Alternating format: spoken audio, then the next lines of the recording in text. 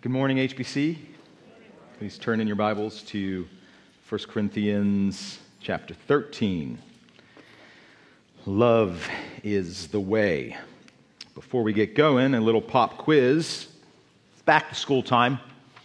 Except in my pop quizzes, there actually are no prizes or rewards in class, just public shaming, so beware of getting the wrong answer. Every teacher has their own way to do it. Pop quiz. If you've been around here a while, this is now going to be graded on a curve, but if you're new, don't worry about it. You can flunk it. What's our mission statement at HBC? Anybody? I know now you're afraid to actually answer. I set myself up for failure. But our mission statement, anybody? Making disciples of Jesus Christ. That's right. To the glory of God. We throw that one on. Soli Deo Gloria, right, Vicky? But we are making disciples of Jesus Christ to the glory of God. That's the real, I guess, shortened version of our mission statement. So if you have seen some people getting baptized, that might be on the t-shirt, because that's what we are advertising if we were to advertise for our church. We would just want people to know that we're making disciples of Jesus Christ to the glory of God. Now that's the condensed version of our mission statement. The longer version that's somewhere in the catacombs of our website reads like this: Hickory Bible Church exists to glorify God through the fulfillment of the Great Commandment and the force of the through the fulfillment of the Great Commission and the force of the Great Commandment. As is written in Matthew 28:19-20, we are to go and make disciples of all nations, baptizing them in the name of the Father, Son, and the Spirit, teaching them to observe all that Christ has taught. And when Jesus was asked, what's the greatest commandment? And he said in Matthew 22, it's to love God with your heart, soul, mind, and strength, and love your neighbors yourself. So that longer mission statement, if you were to want to get that tattoo, you'll need both arms, is that we do exist to glorify God through the fulfillment of the Great Commission, making disciples in the force, if you want to use, we're trying to alliterate there, the fulfillment of one thing, the force of the other. The force of the Great Commandment is to love God and to love others. And it's those two commands of Jesus that define, I would hope it's not just for our church. I hope any church that wants to see the gospel go to the ends of the earth and proclaim the excellencies of Jesus Christ, that more would worship God the Father in the Son through the Spirit, that they would all sign on for that our mission statement wouldn't be exclusive to us as if it's a really unique thing. It's really just taking the Great Commission and the Great Commandment and marrying them together in one statement. But it does, when you think about it, encapsulate what we are to do on this planet while we're around, which is to make disciples of Jesus to the glory of God. But it also includes in that how we are to do it. We're to do it in love. Love for God and love for others. And so one is a what and the other is a how. What are we to do? Make disciples. How are we to do it? In love. Why are we to do it? I guess you could add to that because He first loved us. Because He alone is worthy. And out of that grace, motivation, our gratitude is expressed in our actions, isn't it? That we will love God and love people as we seek to make disciples of Jesus to the glory of God. Now, why I bring that up, aside from it being our mission at HBC, is because I wanted to show you that the ideas that Paul is going to put together from chapter 12, which was all about spiritual gifts being used for the common good and the building up of the body, does have a connection to chapter 13, which is all about love. Upon a natural reading of this, if I just said, go read those two chapters next to each other, and what would be the connection? Perhaps you know really well of 1 Corinthians 13 because you've heard it in a lot of places. It may not appear of what we just talked about of connecting the Great Commission of working to make disciples and to build up the church and to go to the ends of the earth with how we do it in love. But yet we see these two ideas, these two thoughts in the mind of the Apostle Paul right next to each other, to show that they're not opposing ideals, that you have the really mission-driven Christian over here, and they think nothing of the affections, nothing of loving God and loving others, and then you have the really lovely people over here. I'm not talking about your outward, beauty, but, the people that really are just all about love, not really concerned about what the mission of Christianity is for. We're just, to hang out and love people. And Paul shows here in these two chapters next to each other, talking to this church in Corinth, that you cannot pull these two apart and have a healthy, fruitful church. You do need both. But he does say, if you look there in verse 31, as he says, be zealous for the spiritual gifts, earnestly desire the greater gifts. I need to show you still a more excellent way. And he left us at that cliffhanger last week, which is why we're going to look at chapter 13 this week, is because he is saying, yeah, you can have all these spiritual gifts, but if you leave out this spiritual grace, this grace of love, how the church is ultimately to be built up, even we hear that language at the end of Ephesians 4, 11 to 16, as we talk about how gifts have been given to the church and the apostles and the prophets and the evangelists and the pastor's teacher for the equipping of the saints, for the building up of the body as we speak the truth and love to one another. The body grows into its fullness in Jesus Christ so that everything is working together as we are built up in love, is the last statement of Ephesians 4:16. It's right there. And it's right here. And what Paul has now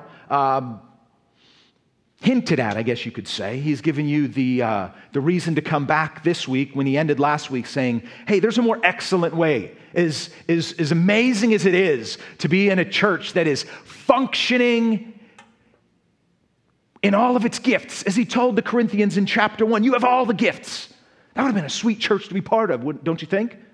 I mean, to show up at this place, and in every spiritual gift that could be accounted for was there. But then you're like, whoa, there's a missing ingredient here. Where's the love between each other? Or is everybody just out for their own? Is everybody just kind of like, hey man, I've got my gift, I'm in my zone. You do your thing over there. And we're on a mission together, but I can treat you however I want because of my gifts. And I even have the greater gifts. And it becomes inward, and though active, and even alive, and impressive. Someone shows up in that church and is like, yeah, it was cool for a while, but there was just this thing missing. I didn't sense any of the love between the people, for me, for each other. And I think that's what that Christianity thing was about. If you put yourself back in the sandals of somebody in 55 AD, I think the leader of that movement, called The Way, said something about, you'll know my disciples by their, what's the word? Theology. You know, the guy that can grow the beard that looks like Charles Spurgeon. You'll know my disciples by the guys that look like Spurgeon and talk like him and read all his books and tell you that they read all his books. Or you'll know my disciples by the church that looks the most hip and cool and modern, and when you walk in, man, it's bumping, it's alive. And when you're next to them in traffic and they're singing their hearts out and you're wondering, are they singing a praise song or are they just into Harry Styles? You don't know by appearances only, do you? Is that how you'll know who the disciples of Jesus are? By their outward expressions of emotionalism? Or their intellectual expressions of their theological brilliance? Was that what Jesus said you'd know them by? See how I get everybody equally today, Vicki? And I just stand above it, right? Yeah. You'll know them by their love. And that's what this passage is about. He's saying, look, you got the gifts, but where's the grace? You're all about the gifts of the Spirit, but you've forgotten about the fruit of the Spirit. So let me show you a more excellent way. Let's read chapter 13. If I speak with the tongues of men and of angels, but do not have love, I have become a noisy gong or a clanging cymbal. If I have the gift of prophecy and know all mysteries and all knowledge, and if I have all faith so as to remove mountains, but do not have love, I am nothing. And if I give all my possessions to feed the poor, and if I surrender my body to be burned, but do not have love, it profits me nothing. Love is patient. Love is kind and is not jealous. Love does not brag and is not arrogant. Love does not act unbecomingly. It does not seek its own. Love is not provoked. It does not take into account a wrong suffered. Love does not rejoice in unrighteousness, but rejoices with the truth. Love bears all things, believes all things, hopes all things, endures all things. Love never fails. But if there are gifts of prophecy, they will be done away. If there are tongues, they will cease. If there is knowledge, it will be done away. For we know in part and we prophesy in part. But when the perfect comes, the partial will be done away. When I was a child, I used to speak like a child, think like a child, reason like a child. But when I became a man, I did away with childish things. For now we see in a mirror dimly, but then face to face. Now I know in part, but then I will know fully, just as I have been fully known. But now faith, hope, love, abide these three. But the greatest of these is love. The law of the Lord is perfect for us this morning, isn't it? May it revive our soul. I'd be shocked if I polled the room and asked if you have heard of this passage, heard it somewhere, that more than 1% of you would say, that's the first time I've ever heard any of that. I'd be shocked because you hear it for sure if you've ever attended a wedding. According to one wedding website, Young, Hip, and Married, apologies to the old and nerdy, 1 Corinthians 13 is the most popular passage read at weddings. Reality is, though many know the passage, not many get the point, because you can get lost in its beauty. This passage does float like a butterfly, yet it was written to sting you like a bee. So, as much as the rapturous poetry and the brilliant prose can make us go, man, that's a passage, I am down with that.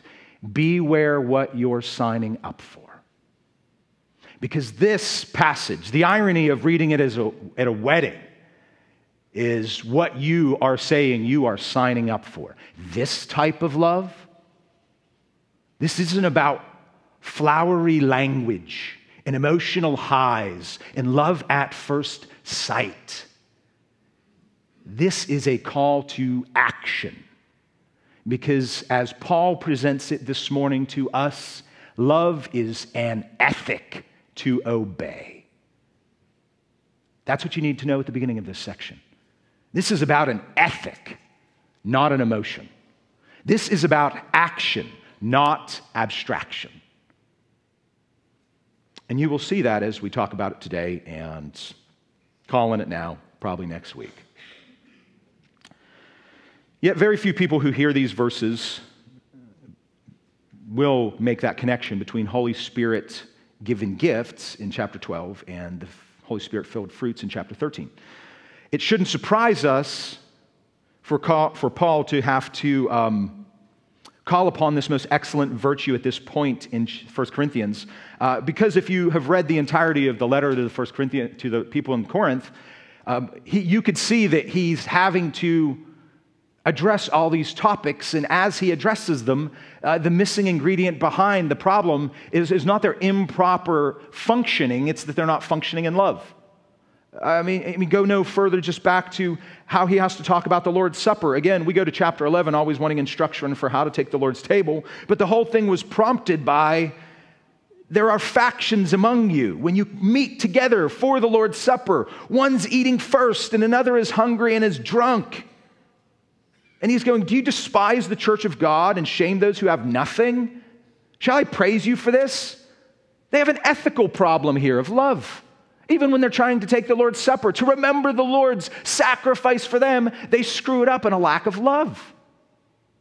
And you could read back throughout the rest of this letter, and you could see that all the instruction for what's going wrong in the church is rooted and grounded in a lack of love.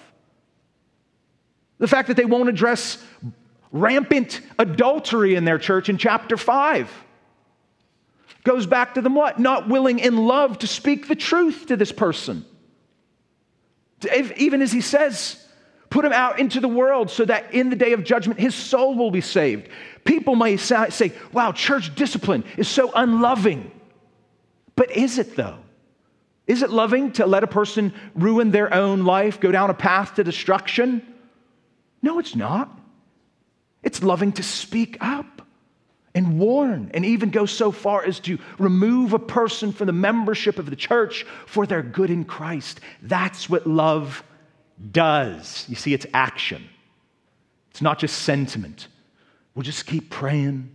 We'll just keep loving them. But the action that has to follow up with it shows whether you are really to put what you say you believe to the test. And that's what Paul has had to do in this entire letter. Now he finally gets to the point, and he says, with these spiritual gifts, gifts from the Holy Spirit, how sad that they are being, how sad that they're being used without love, because you're rendering them useless. And God has given you all the gifts, the effects of them, the abilities in them, and yet you don't love each other. And what we want to remember as we enter now the trees, as I've talked about the forest, is that we don't want to make the mistake to set spiritual gifts against spiritual graces. I'm not trying to do that today, because Paul didn't do that. Catch what I'm saying? He's not trying to say, which is better? Gifts of the Holy Spirit or fruits of the Holy Spirit? No, that's not the problem. They're not against each other. They're to work in harmony with one another. He's just trying to help this church see all you guys are focusing on are these spiritual gifts to the neglect of spiritual grace. The fruit of the Spirit, the preeminent fruit of all the fruits, the fruit of love. And we know that as we can look to the rest of the New Testament and see that love is always first on the list. It is the value or virtue, if we want to call it, that Jesus said will be the defining mark, John 13:35, of my disciples. You'll know my disciples by their love for one another. Or you go to Galatians 5 and you talk about the fruits of the Spirit in verses 22, 23. What's the first fruit on the list? It's love. In any New Testament passage that deals with how we are to deal with one another, you'll always see love coming up. It has the priority. It is preeminence. And if you get love right, you can get the rest right. So that makes love necessary, which is our first way to look at this chapter today. Let's talk about the necessity of love in those first three verses. Paul has structured verses 1, 2, and 3 in poetic form because you could see the repetition of the phrase, the hypothetical, if I, and if I speak, and if I have, and if I give. This is meant to catch their ear. This letter would have been read. So he could have just kept what he was doing and sounded very, as he has been prior to this, logical and sequential. And here's the issue, and here's where you're wrong, and here's how you write it. That's how he's been writing this letter. For whatever reason, a gifted orator that Paul was, a brilliant man that he was, he comes in through the side door and uses poetry. He appeals to the ear as much as he is appealing to the mind to get to the heart, to catch them and help them wake up and see where they're going wrong with this. Let's talk about this most excellent and necessary way first, and how love is an absolute essential to the function of a church as they use their spiritual gifts. So first we see in verse 1, he tackles the preeminent gift in the Corinthians' mind because it's the one he has to address the most. Speaking with tongues. And he says, if I speak with the tongues of men and of angels. Now, we do know that Paul did speak in tongues. Verse 18 of chapter 14, he says, I thank God I speak in tongues more than you all. So he's being hypothetical because he does speak with tongues. So we know he's not just like shooting straight front way, black and white. He's saying, look, let's imagine this. Imagine I can speak with the tongues of men. I am able to speak as eloquently and effectively around the entire globe. I can go anywhere at any time, and I know every language to speak. And I could even do it in such a way that appeals culturally. I can get over that barrier. Anywhere I go, the audience is standing in an ovation. as I present the gospel of Jesus Christ. If I can do that. And then he goes, let's take it to the next level. I can transcend even earth to the heavens. I can go up into the heavenly realms, and I can preach a sermon to angels and get them to repent, as if they needed to. They don't. But he's being hyperbolic here. He's saying, I can have the greatest ability with my mouth that has existed. But if I don't have love, I'm a noisy gong or a clanging cymbal. I'm just reduced to my words. It's pointless. It's fruitless. It's actually, and the point here is, it's annoying.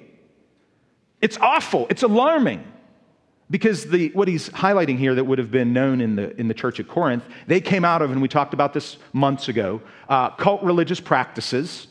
And it is known and attested to at the time to whip people up into a type of ecstatic frenzy and emotionalism when they would worship these false gods. Drugs would be involved, but also music would be involved. And they would be using cymbals and gongs. And I'm not going to talk about, well, what was a gong like in Corinth? Google that later. What was a gong like in Corinth? Have some fun with that. The emphasis is really, it's not even to say that the gong or the cymbal's wrong, so percussionists, you're cool. It's that they are noisy and they are clanging. And that's all they're offering. Without love as the necessary ingredient in the gift of tongues, and however you speak, if you won't get harmony, part of some greater symphony, you will just get a cacophony of sound. I got pulled into a reality TV show recently.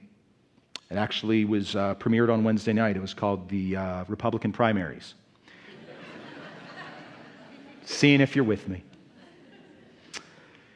And if you want to talk about disharmonious sound, Exhibit A. It occurred to me in studying this passage and thinking on this verse about voices that are just talking, lacking love. You had a debate turn into a debacle. And here's the similarities. You take any one of those 8 candidates, and you sit down at lunch with them today, one-on-one, and you don't interrupt them, and you don't try to jab them. Brilliant people, highly educated. I'm sure they've gotten to the point they are, standing on stage to run for president of the United States with not just education, but also eloquence. And yet, in the absence of love, what did it devolve into? A gong show. Might make us think that really educated and enlightened people lacking love can sound downright stupid. So what's the problem? And I thought about that. What you saw on display in that primary debate was really what was the problem here. It was this loveless mentality that I've got to be out to defend me and make you look bad at any cost. Was that not what it was? I have to protect my own. I can start down this path of speaking and making my points, but the moment someone else chimes in and takes a jab at me, love falls to the ground. And now I've got to defend myself. And in defending myself, what usually happens? The person looks and sounds like a fool. And when everybody's doing it at the same time, edifying words devolve into undignified amusement at best. And that's the world. So my question is, how much worse is it when it's in the church? How many times have we seen something like that in a church? Where loveless words have caused a church to crumble from within. When it's more about the point I need to make than the point to love you in making it.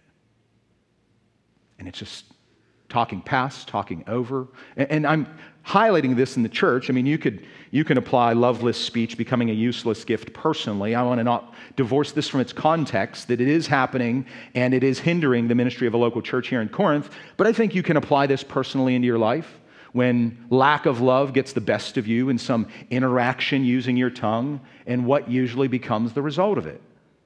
I mean, if you really think about that for a moment, in the last argument you had with somebody else that you love, and the anger welled up inside you and you got a little bit testy, didn't you have to go back and make up later and say, sorry, I lost my cool. I lost my temper. One particular application I'd like to offer to the brothers in here, because Ephesians 6:4 does warn husbands, fathers, of how we use our speech. Speech to our wives or kids. In Ephesians 6:4, it's exasperating, it's provoking others to anger. You wonder why, dads, your speech can provoke someone else to anger? It's because they're just mirroring you. They're seeing it in you. The tone, the tact, the attack itself, the berating, the insistence that I'm going to drive this point home to exhaustion because you want to get your way. So, brothers, I would offer a particular application to us today to examine our hearts as we use our speech. And maybe be so brave to ask the people that maybe you can harm the most with your words, how am I doing at that? Ask for feedback from someone, your spouse, your children, and say, and you could just take it right from this text. Hey, son, when I'm correcting you here, giving you instructions, does dad sound loveless? That's all you have to ask. Do I sound loveless when I'm doing that? Do you feel loved when I'm doing that? All of us, I'm sure, talkers in particular, whether the spiritual gift of preaching and teaching or merely just using exhortation in our daily lives, need to ask the question, where's the love? Because if we haven't, we are just a noisy, clanging voice. Next, moving from the speaking gifts, verse 2, to we'll call these the spectacular gifts. So speaking gifts, he covers the territory in verse 1 of 13 and says, love's the more excellent and necessary way because without it, you're just noise. Verse 2, he says, if I have these spectacular gifts, starting with the gift of prophecy, which in the time of Corinth was directly correlated with being given revelation. To be able to speak up when you don't have a text in front of you and to say, like, hey, brothers and sisters of the church of Corinth, I am concerned for a sin that I see in our midst. That would have been what the gift of prophecy would have been like. There was not as much prediction of the future events as talking in the present realities of the things they see, motivated and urged by a work of the Spirit, the gifting of the Spirit, to speak up. And he's saying, whether you have that gift of prophecy, and look what he categorizes it.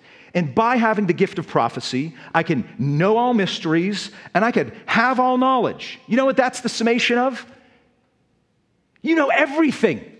Again, he's using hyperbole. But wouldn't you want to be this guy? I would want to have this guy as my friend. All is the key word. He knows all mysteries, as in he knows all the things that nobody knows. God's hidden revelation, he knows it. And then on top of that, he has all knowledge. So all the things God has revealed, you could play a Bible quiz time with this guy. Oh, what's in Exodus 28:14? He could rattle it off.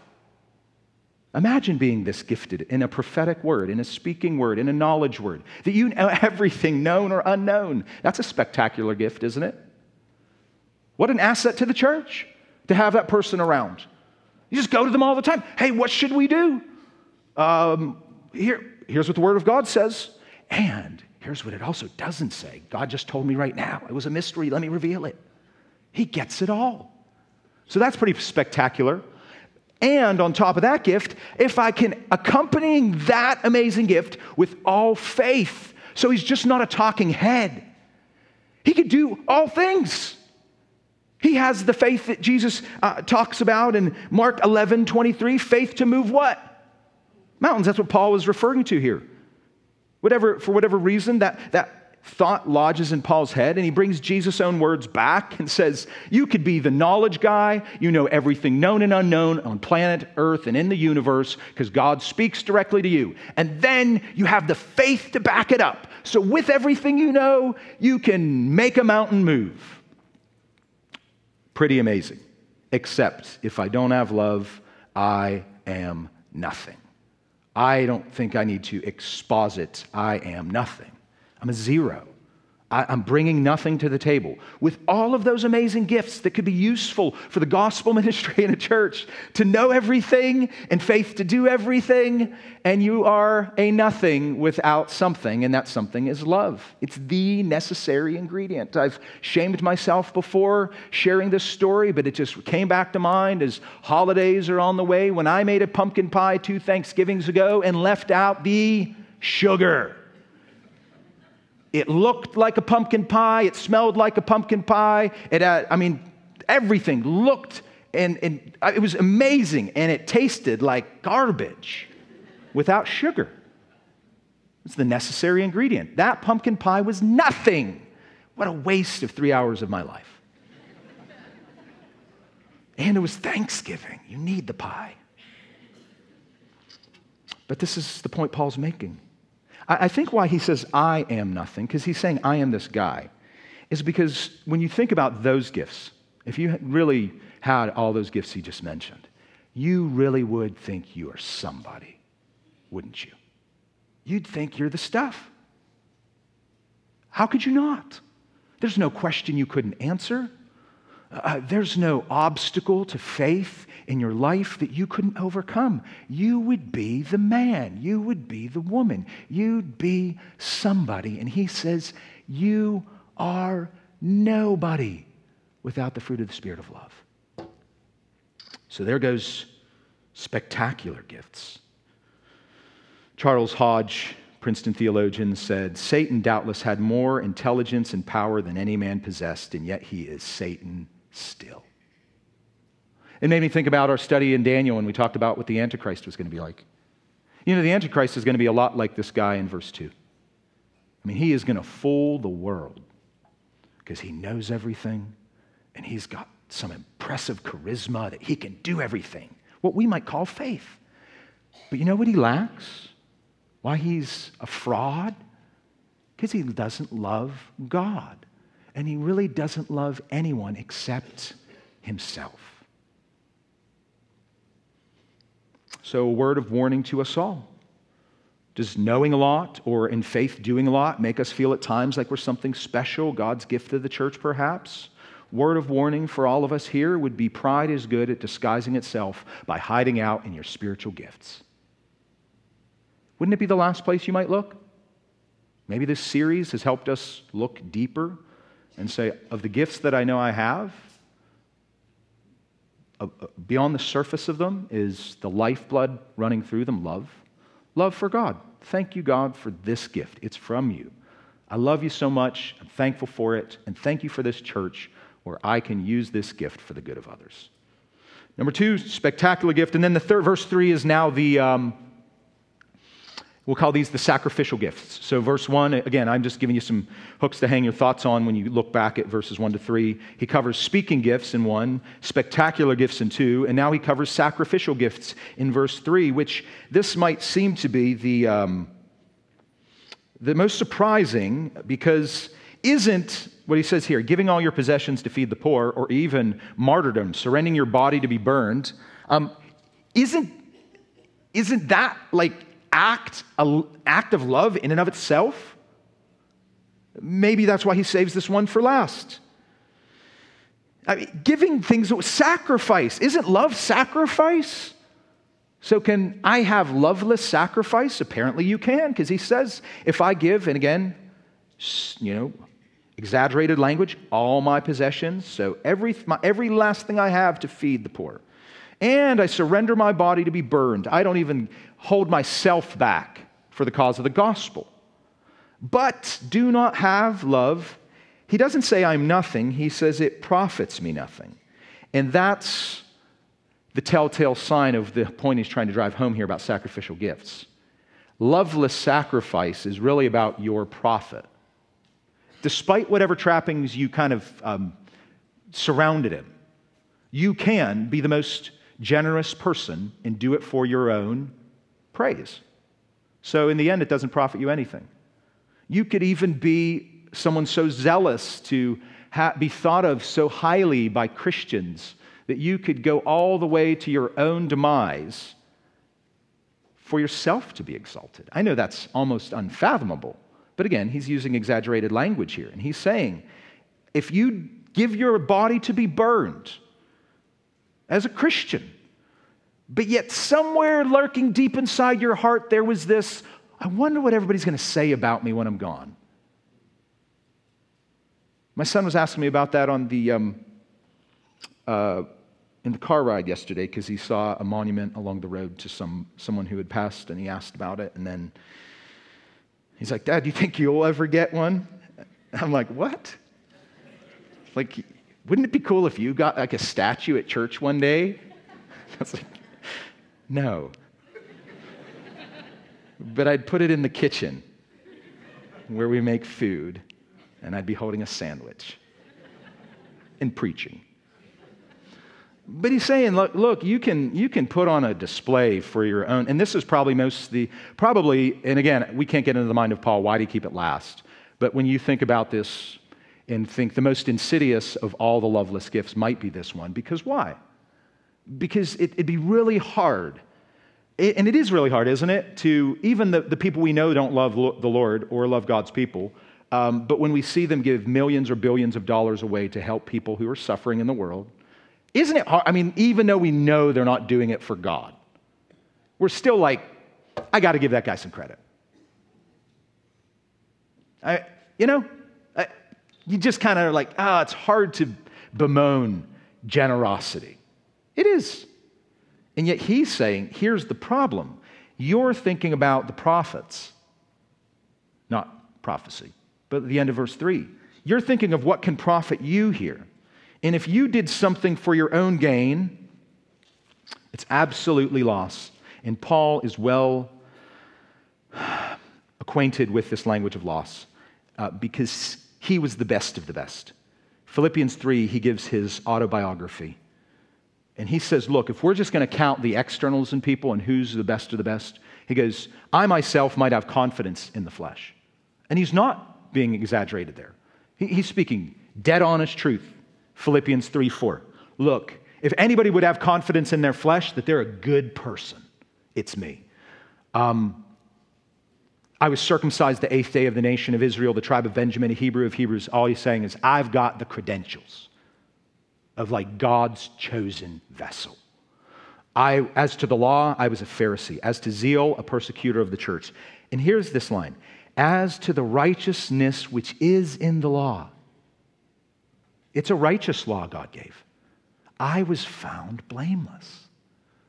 So if there is somebody that could say there is something that could profit to my advantage, if we could put things on a scale of accounting, when it comes to works righteousness, Paul would say, and he wasn't being facetious, and he wasn't exaggerating, he was saying straight up, I'd have something to put on the scale.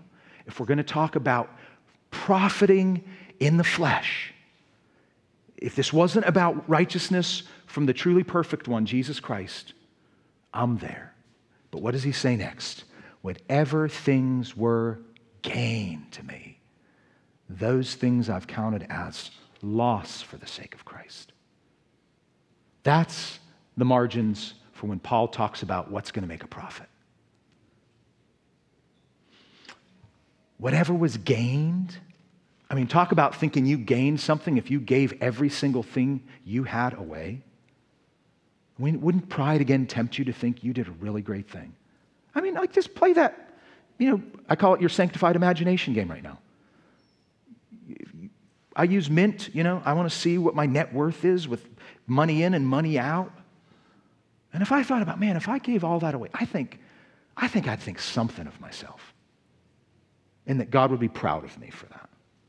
And then on top of it, to my son's hopefully not prophetic view of my future, I go down for the gospel. Right? But he says, man, you could have all that, but if you lack the virtue of love, you make no profit.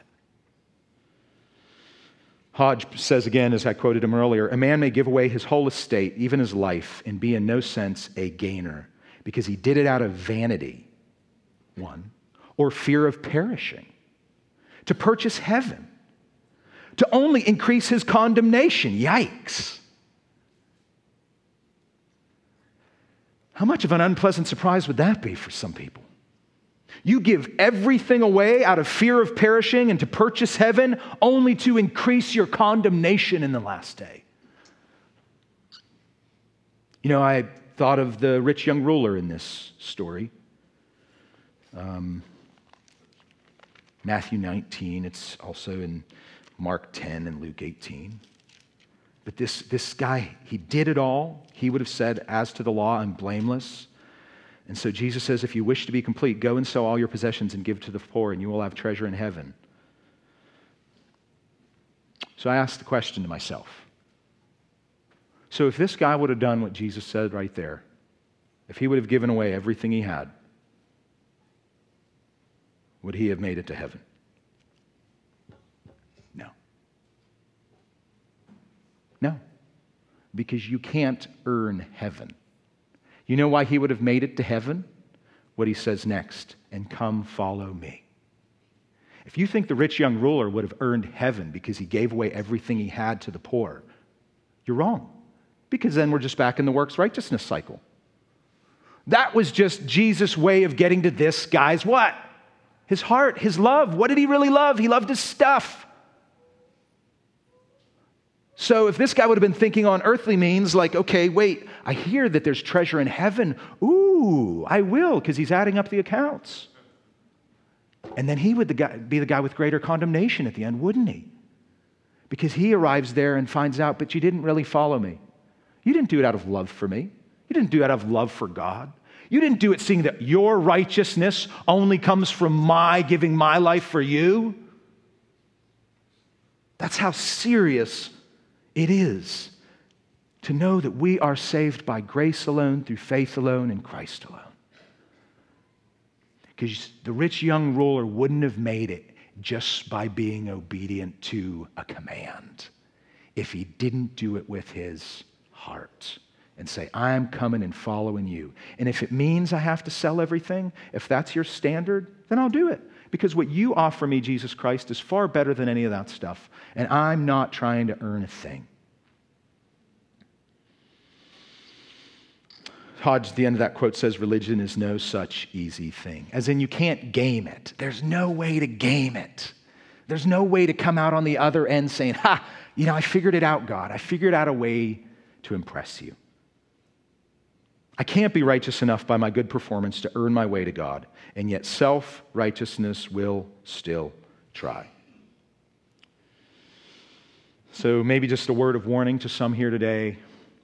If you really think your good is good enough for the higher deities to accept you, it's only because you've made yourself your own God with your own standards. To quote the poet, if you think karma is a cat purring on your lap, you know what you've made yourself out to be?